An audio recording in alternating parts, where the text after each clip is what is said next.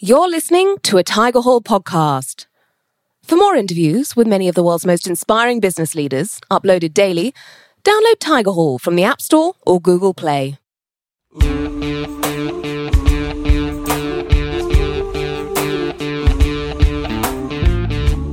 If you are among the many companies thinking about introducing artificial intelligence as part of employee experience, then please consider this podcast your perfect starting point, as joining us in the Tiger Hall is Anshul Sheopuri, Vice President and CTO for Data and AI at IBM. For anyone listening who is not currently using AI as part of their employee experience, could you paint a bit of a picture for us of what this would look like if this were to be introduced for them?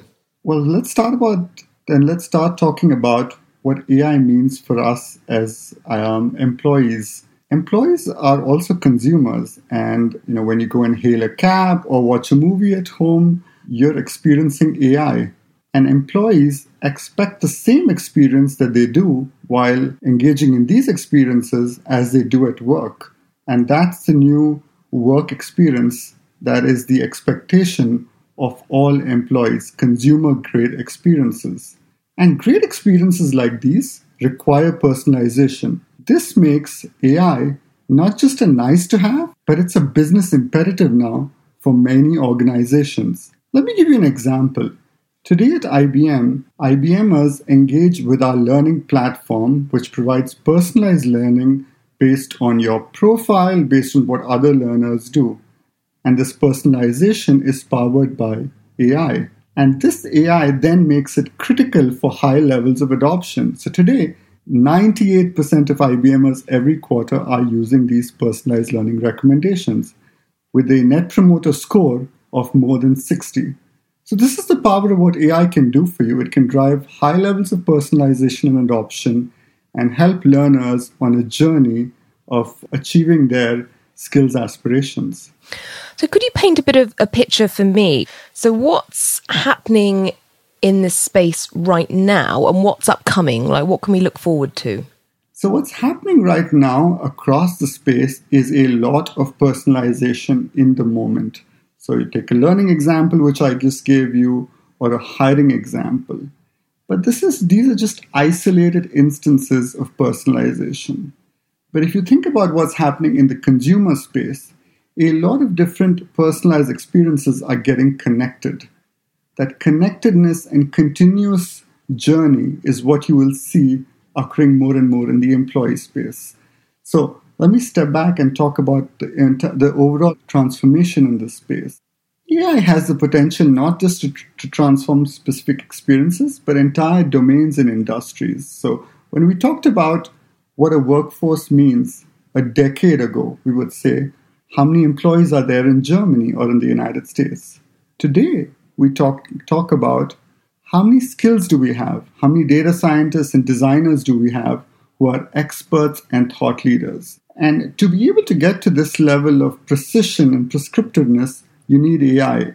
And you need AI to connect the dots between how you hire, how you grow, how you promote, how you develop, how you pay employees, with skills as this connected tissue, the silver thread across the employee journey.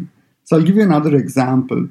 Today, thousands of IBMers find jobs at IBM based on personalized nudges that they get. So, Pippa, would you consider a job as a content designer, as an example?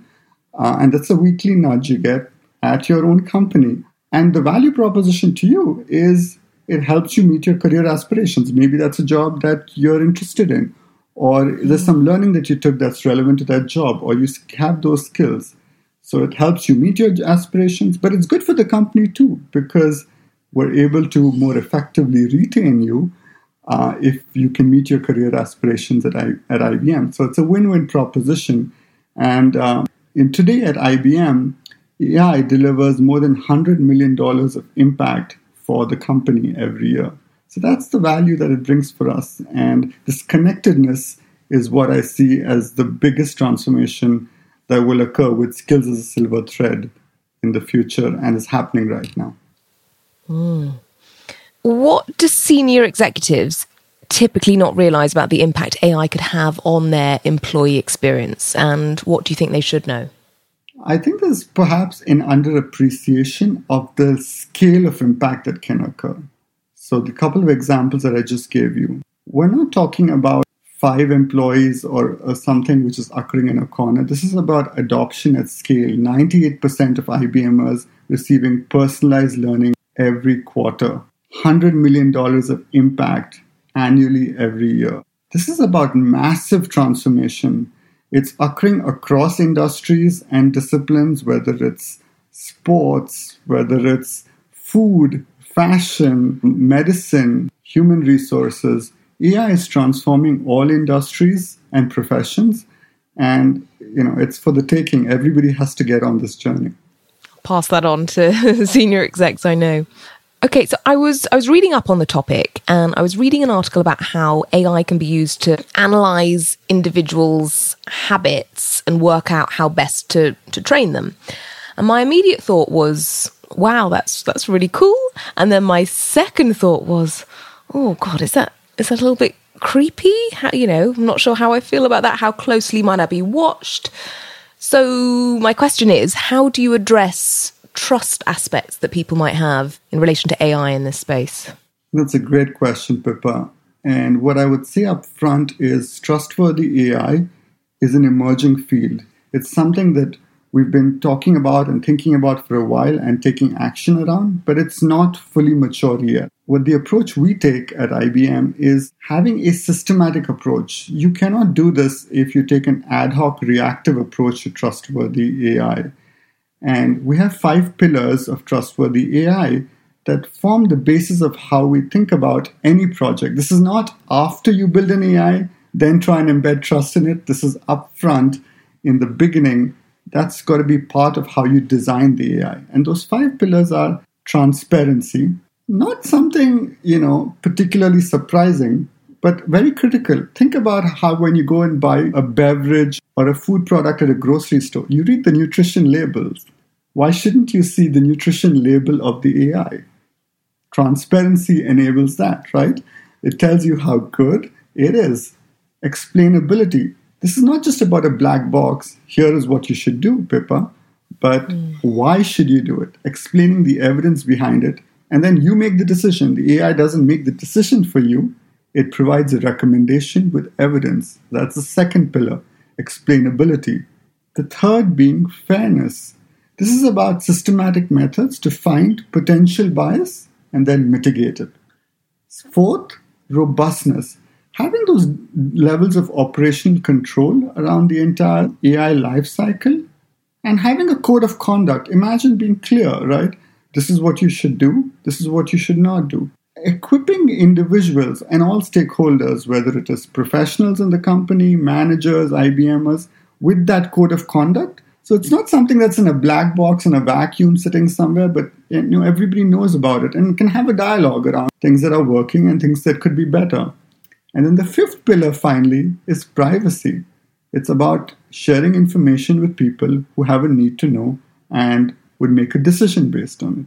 So those are the 5 pillars, and when you step back and think about those pillars as the core basis of how you develop, design, and deploy any AI, then that gives you a systematic approach for trustworthy AI. Do people often ask you about this, about sort of the privacy, creepy aspects of it? Absolutely. It's a very often asked question. And the other thing I would say to this is, and to senior leaders who are listening to this, you might think, oh, I'm alone. I'm trying to solve this big, complex problem. You're not alone. Everybody is on the same journey together. And I don't think it's something that we should solve on our own. Think about engaging your peers, because everybody's going through the same thought process, the same questions. My personal belief and passion in the space is this is going to take many of us coming together, whether it is companies, civil society organizations, universities, to form the right standards so we can then get to a point where everybody understands what is trustworthy AI, what it is not, and how do you embark on a journey. So it'll take many to create a village here. Because as an individual, I mean, I find it creepy enough just that, people out there understand my shopping habits. It's almost a step further thinking, God, my company, HR, would have all this data on me. Is that something that you get people asking you about a lot and a lot of worry? Yeah. I think there's two sides to this, right? One is once you are clear about the value you're delivering to the employee, personalized learning, personalized job recommendations, doing it in a way that's for the right problems, the right business problems, but the right user problems as well, and being transparent around it, I think creates that degree of clarity. Clarity is so important, Sometimes it's so important to know the why, so then everybody can have an informed dialogue rather than a subjective sort of, oh my God, sort of discussion around it. Okay, a lot of what you've shared sounds so amazing, but what are the limits to what AI can do here?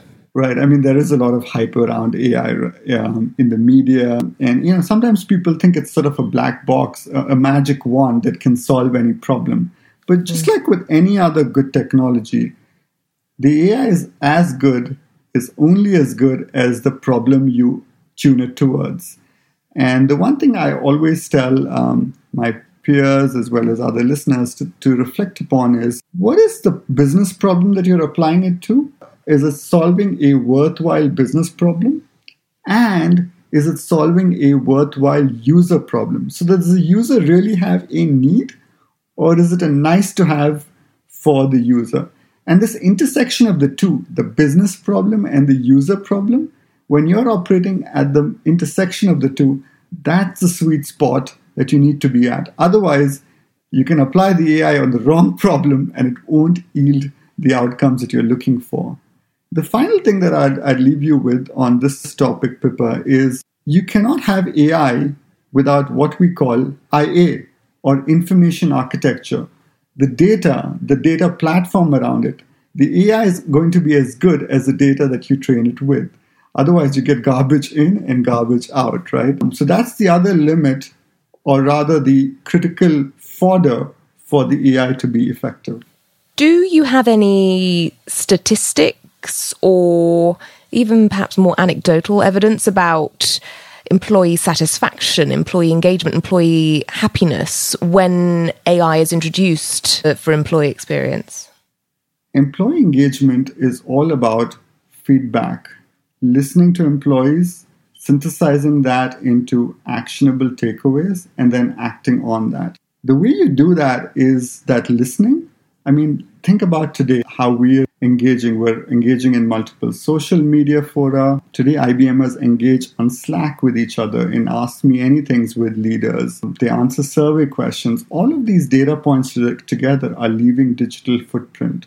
The ability to synthesize this into the sentiment of the employees, so you can convert that into what are they looking for, and then associated actions that we can share back with IBMers, is also a critical element of how we improve employee engagement.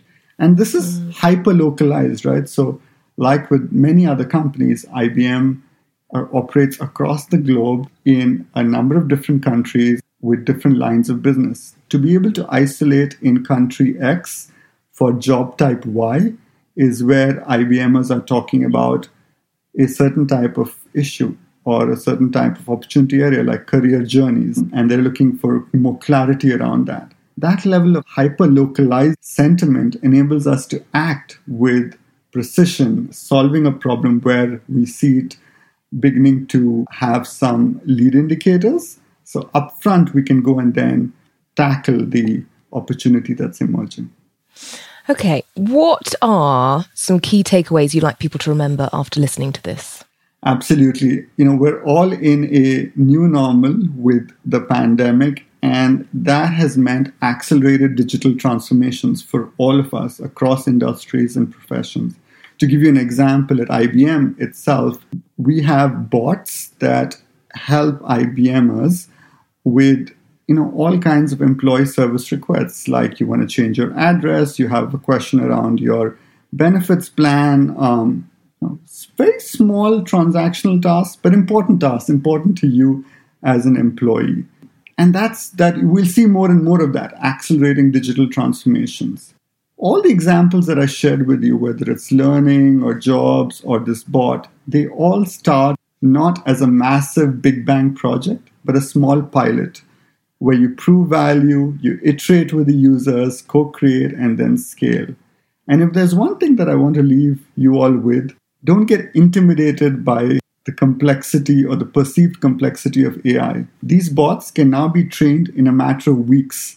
That's the reality of what the technology is today. Get started with pilots, prove value, and scale, and you'll be successful and you'll enjoy this as much as I do. So perhaps a final question, Anshul, is if any company leaders are listening to this and they're thinking, I'm sold, I want to introduce AI for employee experience, we're not doing this already, how do they get started and what data points do they need to get this rolling? I always encourage people to think about a few problems before you get started, right? Think about the most important thing before you get started is not, should I go and get a data scientist or should I collect data? But be clear on what is the business opportunity, the business problem, and the user problem that you're trying to solve. And while this sounds simple, most of the projects that fail because of lack of clarity of the business problem and the user journey. So it's one thing to know what the user problem is. It's another thing to know how this connects to the user journey. The example you were asking around Pippa earlier, what does this learning journey mean for you? You have a current learning journey. You have some learning assets that are provided to you. You might go and learn over a cup of coffee with your friend. You might go and learn at some peer social learning forums that you have. How does the learning experience that we would provide fit in your user journey? So this notion of connectedness in your user journey is another important aspect that I think leaders should think about before embarking on any project. Once you have these pieces figured out, which is you have a problem that's worth solving and it's addressable, then think about, do you have the right capability to solve it? Do you have the right data? Do you have the right individuals, the right leader to get started on your journey? But either way, always start with a pilot, prove value, and then scale. Okay. Thank you so much.